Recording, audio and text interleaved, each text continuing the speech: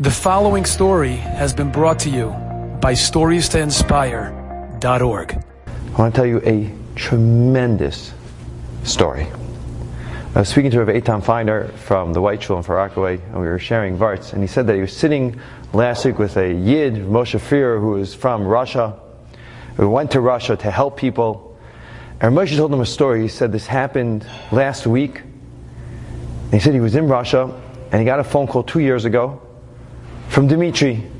And you know, this Yid, he helped with brisos, with circumcisions, with Chaver Kadisha, with burials and weddings. He was very involved in helping all the Russian Yidden.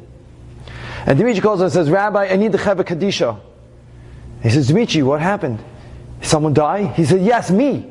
He said, "You? I'm talking to you." He says, "Yeah." He says, "After I hang up the phone, I'm done. I'm finishing off my life." He says, "Wait, don't do that. I'm going to come. Wait, let me drive out there." So he drove 2 hours. He goes to Dimitri. He says, "Dimitri, what's going on?"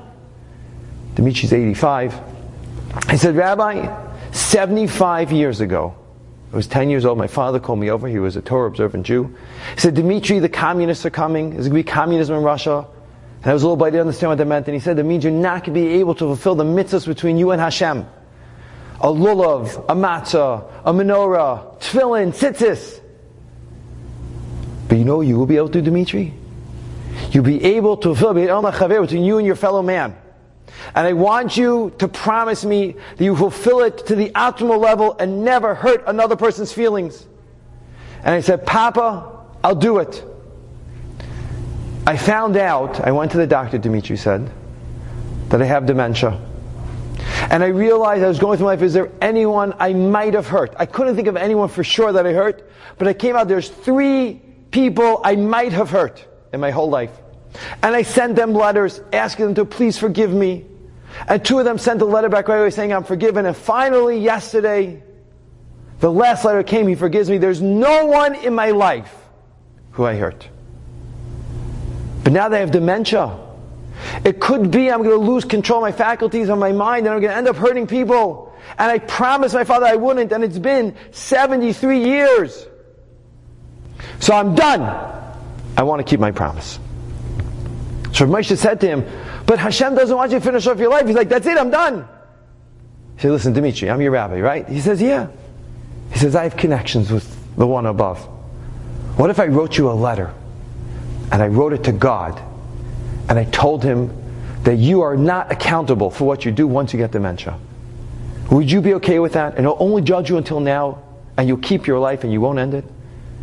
Dimitri said, "If you do that for me, fine." And he sat down, he wrote a letter in Russian, "Dear God, Dimitri for 73 years can test about himself. He never once hurt another Jew. But now he has dementia. He should not be held accountable in Shamayim, in the heavens, for what he did. Please forgive him and do not hold him accountable." And he signed his name and he handed it to Dimitri, and Dimitri felt better.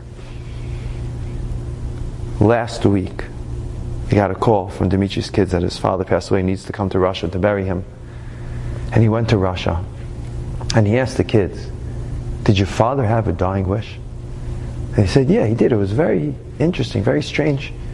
His dying wish was that in his left drawer of his dresser upstairs, he has a letter. He wants that letter to be in his right hand when he gets buried." And he buried him with that letter, so he could bring it to Hashem and the world of truth that he never hurt another Jew. And if he did after the dementia, he shouldn't be held accountable. And Moshe said, "Can you imagine? I learned the biggest lesson between myself and a fellow man from a completely unobservant Jew." Can you imagine he could testify that he never hurt another person? And his whole life he had 3 people that he might have hurt. Can you imagine the kindness and the caring? That's the Mishkan. Of course you need to do all the mitzvos. And of course you need to do everything Hashem wants you to do. But to be so sensitive, to be so giving, to be so caring, to make sure that you involve and include and have a light for everyone in the world. That's the cross being with the Mishkan.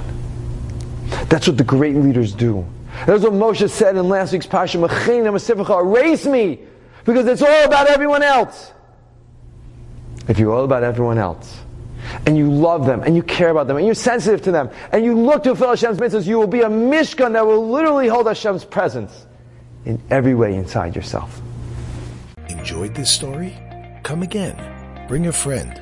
StoriesToInspire.org